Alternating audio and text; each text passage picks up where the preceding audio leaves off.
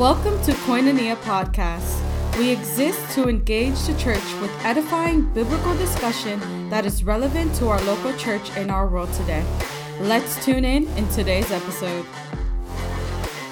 Welcome to this episode of Koinonia Podcast. Yes, welcome back, everybody. We are doing the little mini-series that we have, and we're going to be entering into Exegesis.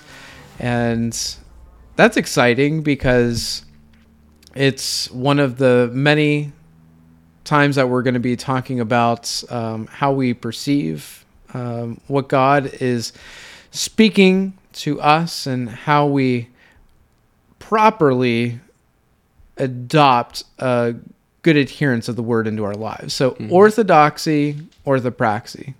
Actually, I think the series should be titled From Doxy to Praxy. Yeah, it sounds nice. It has flows. a good flow. Yeah. So, what is exegesis? Yes. What would you define, David, of exegesis? Did we even introduce you? Oh my goodness. Well, it's all right. Everybody knows from the last one that I'm here, so they know. David, what is exegesis? Yeah. In your own terms, what do you think? My own terms. So, exegesis is just the act of looking for the message, the meaning of some text, and taking that meaning out of it, right? Mm-hmm. So it's just exegesis, exa meaning that act outside of. So taking something in the text, trying to take it out of it so that you can draw from it. Okay. Yeah, I think that the Greek word, it means to lead out. Lead out. And so it's like, it's literally that thing that makes sense. That you're saying. And so, yeah, it's a critical analysis. Mm-hmm. And so what is like the opposite of exegesis? What would that be? Would it just be like applying to? Yes. Yeah? Yeah. This is eisegesis, and eisegesis is the notion of like reading a certain concept into the text, what is not present, right? And so like, you got this concept in your brain, in the culture, more often than not in the culture, and you kind of like read it into the text. And so that's eisegesis. Okay.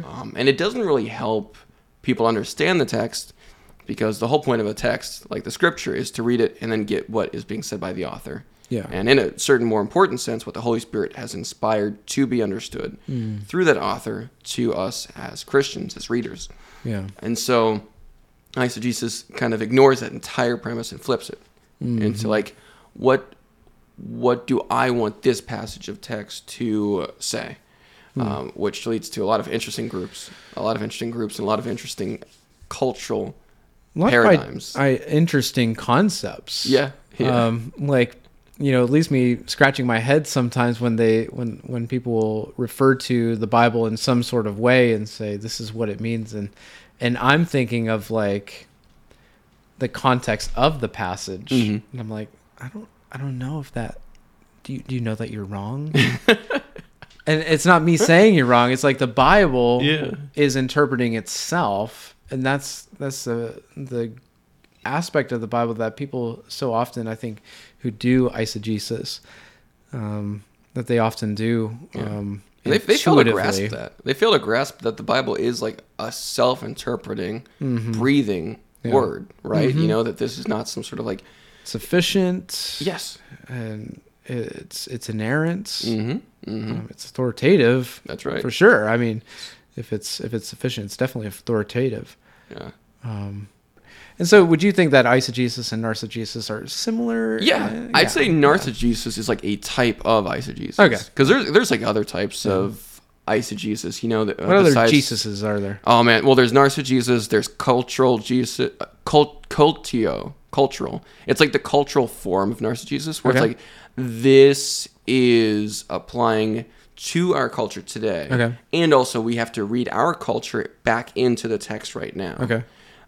Sometimes they will eisegetically put cultural values from today into the text. Okay.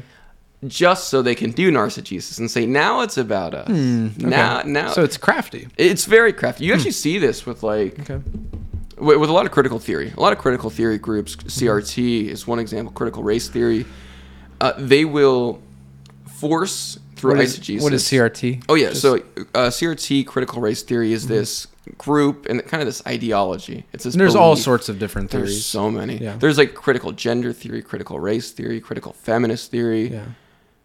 A lot of other ones, but that takes too long to go into. But it's just a critical theory is this view of the world as being a set of paradigms, a set of points in history where people of one group oppressed other people, and anything that we associate with those powerful people is bad. Okay. So a lot of people in critical Marxism. theory, Marxism, Yeah. always they call it like dialectical materialism. But dialectical just means back and forth. Yeah. So they're just saying there's always an oppressor group and oppressed group, and the people who do critical theory, critical race theory, they're the ones who get to choose who those oppressors are and what parts of those are oppression. Interesting. So they say, white is oppressive, wealth is oppressive. Yep.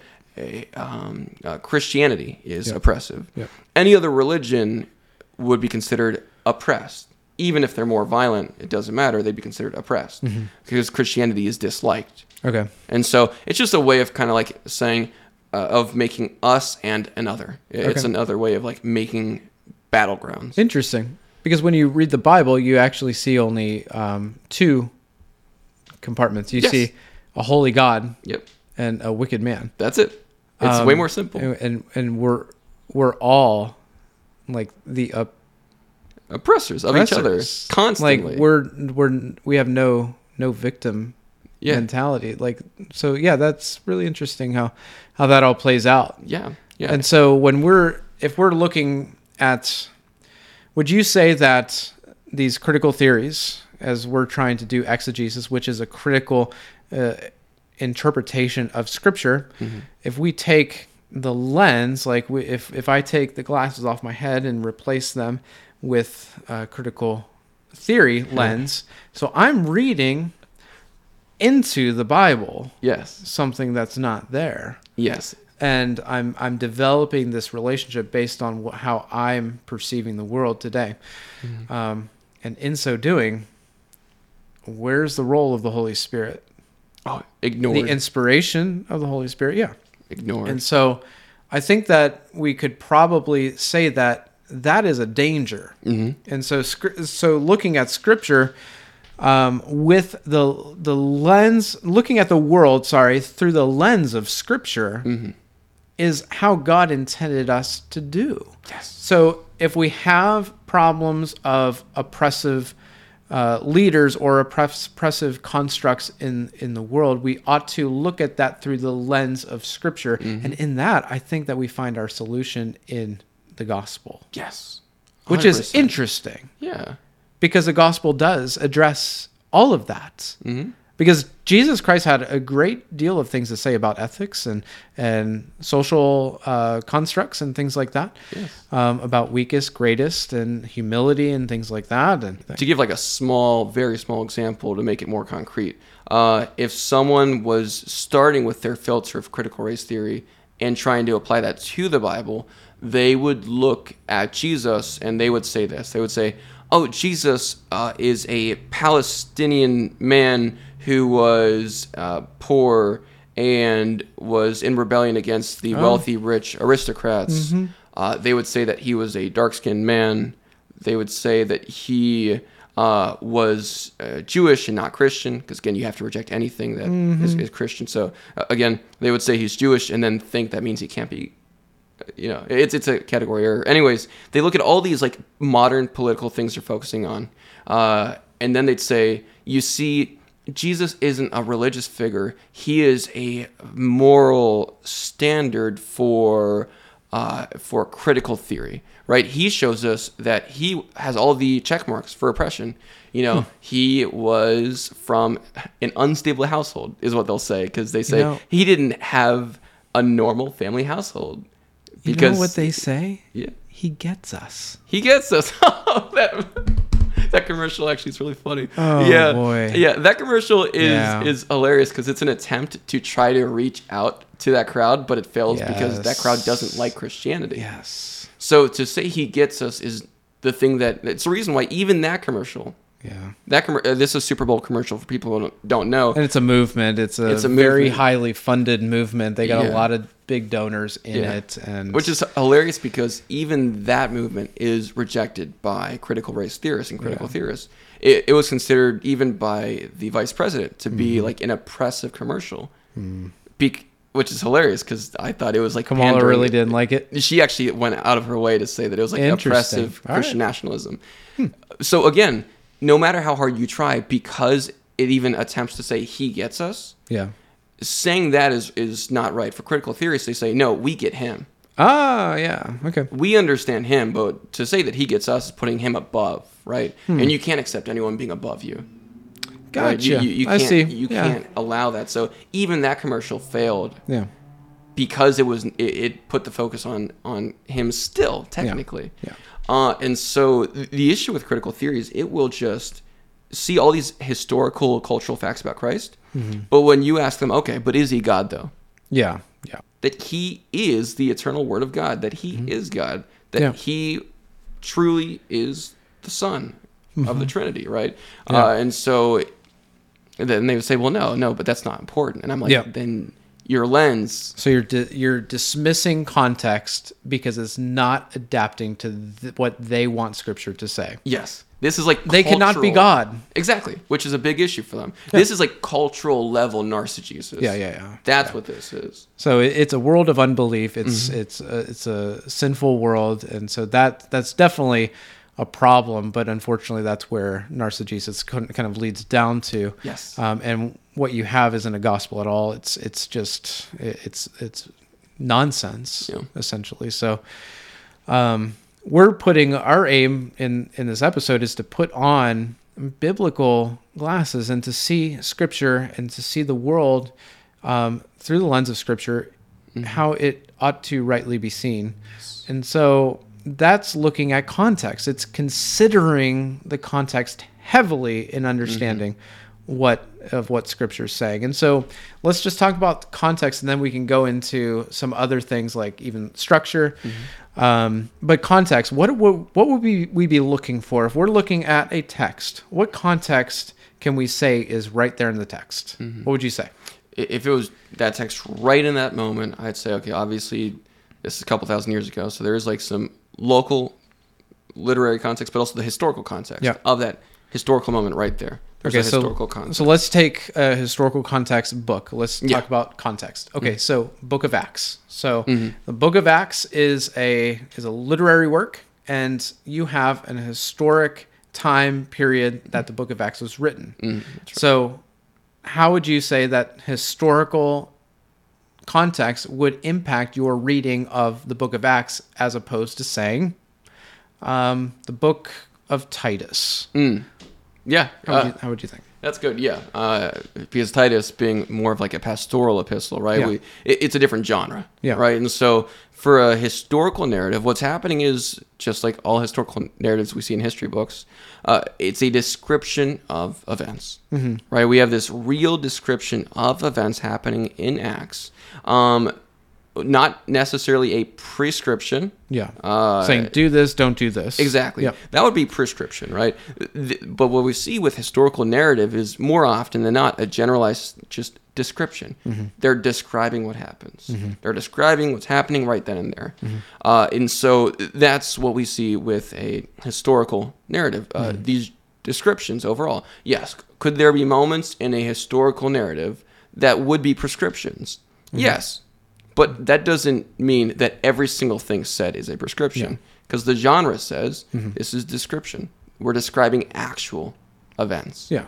So historically speaking, the historic context, you have a season that's in the early church. The Book of Acts begins with Jesus commissioning the disciples, and then his ascension, and then it's basically the world is turned upside down in different regions. But there's something that Jesus says that in that time period, saying that in the historical context of this moment, this is going to take place.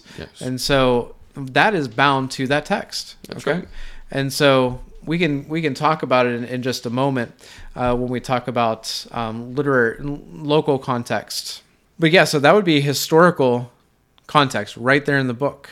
But then not only that, if you're looking at a verse that is taking place at this moment in history with these different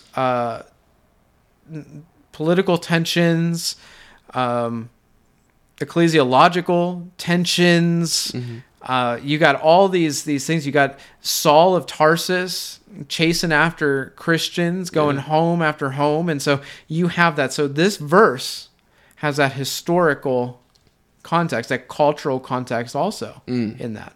But not only that, is around that verse that we jump into in the book of Acts, it has a local context. Yes.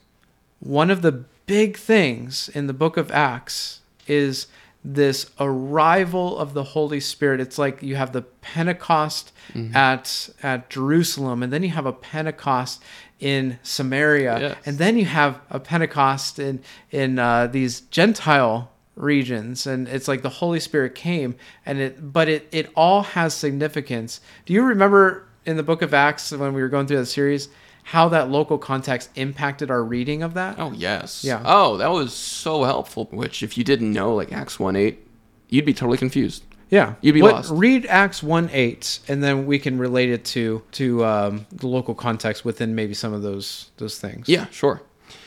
So Acts 1:8, yes. I'll just read Acts 1:6 to Acts 1:8 to help a bit. So when they had come together, they asked him, "Lord, will you at this time restore the kingdom to Israel?" He said to them, "It is not for you to know times or seasons that the Father has fixed by his own authority, but you will receive power when the Holy Spirit has come upon you, and you will be my witnesses in Jerusalem and in all Judea and Samaria and to the end of the earth." That is what we're seeing. That's Acts 1:6 really interesting. to Acts 1:8. And so, yeah. Again, it's the first chapter of Acts, right? This is that important. Luke is always really well known for his style of like front-loading his goal at the beginning of his historical narratives. Yeah. You even notice that in his gospel. It's actually the exact same thing. It's the same writer, so obviously it's the same style. Yeah. He tells you his meaning, first paragraph, every time. And it's pretty clear that he was the author. He was commissioned by Theophilus to give an orderly account. So even like if you're looking at local context, I mean, you get the purpose in the introduction, and he's writing because Theophilus wants to know what in the world is going on with the church. Yes. How did this all come to be? Yes. And so he's basically saying, this is how it came to be. Yes. The promise of God breached the walls of Jerusalem, and it spread. And it came in so significant moments in history that the Holy Spirit fell. Everyone was speaking the gospel of Jesus Christ in different languages. Wild.